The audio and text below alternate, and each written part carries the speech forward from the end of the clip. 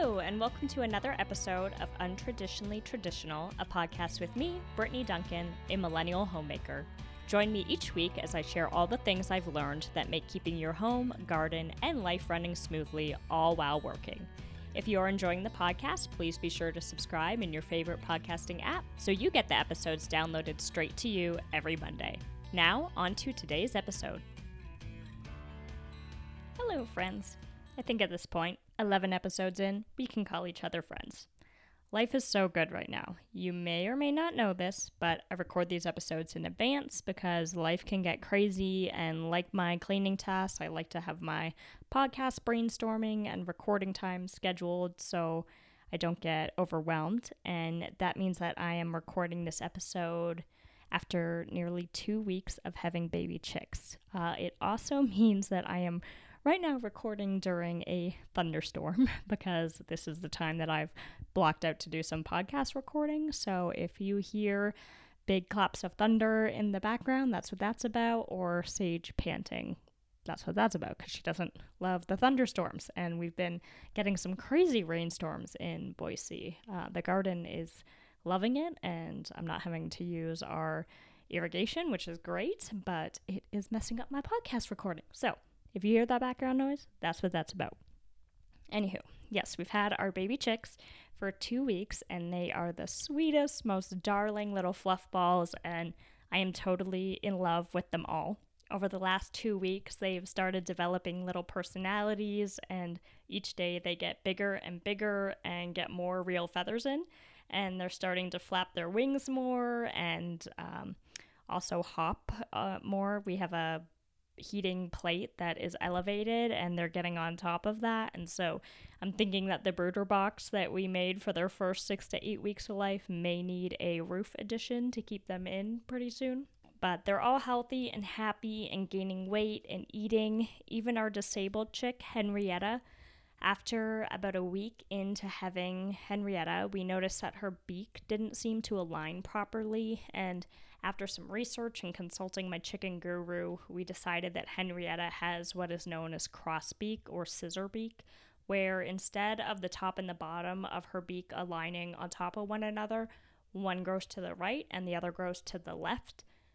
Some chicks get crossbeak severely, while others are only slightly misaligned, so time will tell what the case with Henrietta will be, but the good news is that a lot of times hens adapt and learn a scooping technique for eating their food and go on to live healthy, happy little chicken lives. So far, Henrietta has been self-feeding 100% and consistently gains weight at an average pace, which is amazing. Their daily routine is a lot of eating and scratching and pruning their feathers and then sleeping. And every day I've been taking Henrietta in the morning and putting her on our kitchen scale and getting her weight, and she weighs between 7 to 10 grams more every single morning. So I'm really happy about that and hoping that she continues to put on weight on herself and be able to self-feed. But I'm also just so excited for all of them to be old enough to explore the backyard and get scraps from the garden. I can tell they're, starting to want to be more explorative and get out of their brooder box. So only a few more weeks until they can go see their beautiful coop that Johnson made them and that we painted together and did all the things for. So I can't wait to get them out there. And also, just be able to give them our composting scraps. It's driving me crazy putting our scraps into our city compost, which I'm really glad that Boise has a city compost, but I'd so much rather be giving my kitchen scraps to the chickens. But anyway, speaking of gardens, this episode is going to be about gardening on a budget, and the reel that's going around with the audio along the lines of, you think your wife is expensive because she likes shoes and shopping? You better pray she never finds gardening or farm animals, has a lot of truth to it. For something as fundamental as growing fruits and vegetables, it can add up if you're not careful. And over the years, I've picked up some tricks that help save $1 here and there and make it all possible. First tip is that I want you to start small. And this one comes with a disclaimer that it's hard. When one decides to garden and grow produce, typically they dive headfirst into it. If you listen to the episode with Katie Patazzo called Keeping Your Front Yard Fresh, you heard us talk about how gardeners fail over and over, and it's part of the beautiful process. That said, you can limit your failure and dead plants if you start small and build upon your success year after year. The first year I decided to grow a container garden, I had 2 pots of tomatoes and a pot of mint. I could keep my focus and energy on keeping the tomatoes watered, pruned, and pest-free, and they were the most beautiful and delicious tomatoes. The next year, I added banana peppers, shishito peppers, and a few more herbs. The year after that, my third year, I added beets and carrots and Swiss chard to the mix, and so on. If you come out of the gate wanting to grow everything, you're setting yourself up for failure. Each thing you plant has its own set of guidelines that make it happy and allow it to thrive. For example, blueberries need acidic soil. Peas need cooler weather and shade. Peppers and tomatoes love heat and should not be planted before your last frost date, opposed to peas, which should be. Taking the time to learn the ins and outs of what you plant before you add in other plants helps you to build your gardening education. Soon, you'll be tending to your tomatoes on autopilot and spending more time focused on the tips for maybe successful squash growing. There are also levels to your education, and a new level you might want to dabble in is starting your own seeds. This by far is the most affordable way to garden. An individual plant may be $2 to $6, but you can buy a whole packet of seeds to use this season and for years to come for $3 or so. I started some things from seed this year to try out: 2 florals, okra, and tomatillos, and knock on wood, they are all thriving.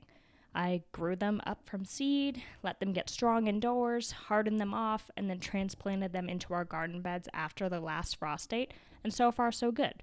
So next year, now that I have this knowledge base to build on, I will try to grow more things from seed. Another way that you can save money growing from seed is to sell your starts. Plant extra of whatever you're planting, and then once it's warm enough outside that people are getting the itch to garden, set your starts out for a few dollars. Johnson and I were walking Sage the other night, and one of our neighbors had absolutely gorgeous tomato and pepper starts for sale. And even though I needed another pepper and tomato plant like I needed a hole in the head, I bought some. She had an easy sign with her Venmo QR code, and it couldn't have been simpler. Gardeners just can't pass up a beautiful plant sale when they see one, and supporting our fellow gardeners feels good. So if you feel like you've got seed planting down and you want to offset some of those costs, I recommend, growing some extra and then setting them out for sale and making back some money that you can then put back into your garden. Building out your garden can be another area you save money. There are endless materials you can use for planters and creating raised beds, all at a variety of price points. Same with soil and the compost you use and landscaping materials. The price you pay does not always equate to the quality you receive. You can make your own garden beds, reinforced for added strength, out of salvaged wood for a low cost. I've seen people use concrete, old logs, deconstructed pallets, and picket fencing. In fact, Johnson and I will be building some more raised beds out of some unpainted picket fence panels that our neighbor was giving away for free. When it comes to soil, you can pay a small fortune, or you can buy in bulk and have it delivered to your property via truck at a lower cost. We used this method for landscaping rock, and it was great. We were able to have much more rock delivered for the same price we would have paid buying individual bags from Lowe's or Home Hardware. For soil and compost, we bought Cowgirl Compost, which is a bagged topsoil and compost from Lowe's. And it's done great. This Cowgirl Compost is very affordable. We bought 1 cubic foot bags. The topsoil was about $2.50, and the compost was about $1.50. And they were based out of Boise, Idaho. So, of course, I love being able to source locally, even with my soil. So this was the exception where, we ended up buying bag soil. It makes it a little bit easier to transport as well. But if you have the space to have soil dumped, that's probably going to be your most cost-effective option. Irrigation is another area for huge cost savings. For us, in fact, we saved $2,000, which I'm really proud of. And we really wanted drip lines in our beds so that we could go away for camping trips and vacations without worrying that our garden would be roasted by the summer sun. And so we decided, yep, we're going to go ahead and get drip lines installed.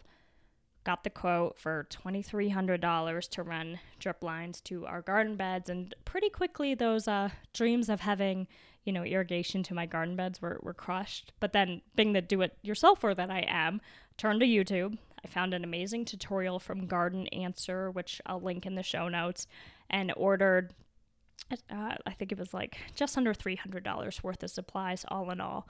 And in a half day's work, Johnson and I had drip lines to our 5 raised beds. I still actually have more of the materials. It probably would have been $200 if I was just going to do those 5 beds, but I have more materials to do a couple beds in the front yard, and that's why I ended up getting more material. And I know time is money, and that many of us don't have a ton of time, but if you can, I encourage you to evaluate a project and decide if it's something you can do yourself. Have some confidence in yourself, because a lot of things you can do yourself, or you can at least attempt to do so, and bring in professionals later if it becomes too much. But the pride you'll gain from solving your own project and knowing exactly how the system works because you built it is invaluable, and the money you save is huge. So Johnson and I with this house have tried to do a lot of things ourselves, and every time we've been really glad that we have. Yes, it takes more of our time, but many things we'll do together, and looking at the finished product after we're finished just brings us a ton of joy and pride. So highly recommend that. Lastly, when it comes to saving money and adding garden character to a space, I combine gardening with one of my favorite hobbies, which is thrifting or antiquing. And Boise is booming with affordable antique and thrift shops, and many of our garden pieces have come from these shops. Unique trellis systems, hanging baskets, bird baths, etc. And the quality is better than whatever I would have found at Lowe's or Home Depot for the same cost, if not less. It also helps your garden be more sustainable, because rather than buying something new that is probably produced overseas, you are using something old and bringing new life to it. And by adding these unique pieces to your garden, it becomes a one-of-a-kind reflection of yourself and your personal style, which is really fun. So, you don't have to have this garden that looks like everybody else's garden. When you walk around garage sales or antique shops or these junkyards, flea markets, and you see something that speaks to you, maybe it's, an old rusty piece that can be outside, grab it for your garden. Gardening can be really expensive or inexpensive depending on how you go about it. Start small, make purchases consciously, evaluate if there's a less expensive way to complete the task without sacrificing quality, and decide what features are most important to you. Whatever you decide to spend money on for your garden, it will be worth it. It is the most enjoyable hobby that promotes a healthy lifestyle. You will notice the sun, the rain, the wind, and be thankful for them all. You'll learn to love insects, because 90% of the ones we find in our gardens help it. Pollinators will hold a special place in your heart. Your table will be stocked with fresh produce or beautiful flowers, and your soul will smile because of it. If the cost of starting a garden is holding you back, I hope this episode helps you to realize that there are many ways to start, build, and maintain a garden space without spending much. So until next week, happy gardening, everyone. If you find a cool piece when you're out shopping and want to share it with me, I'd love to see it. Or a little garden tour, please send me a video. I would love to see it. And I love picking up inspiration from other people's gardens and seeing what they have done with salvage materials or setup or irrigation. So tag me at Untraditionally Traditional Pod, or send me a DM with your garden pictures, and I would love to see it. Until next week, happy gardening, everyone. Thank you for listening to this episode of Untraditionally Traditional. If you enjoy the podcast, please share it with those special people who would love it too, and write a review. For more tips and photos of my home and garden, follow Untraditionally Traditional Pod on Instagram. Until next week, let's continue to make our homes places of joy and service to ourselves and those we share them with.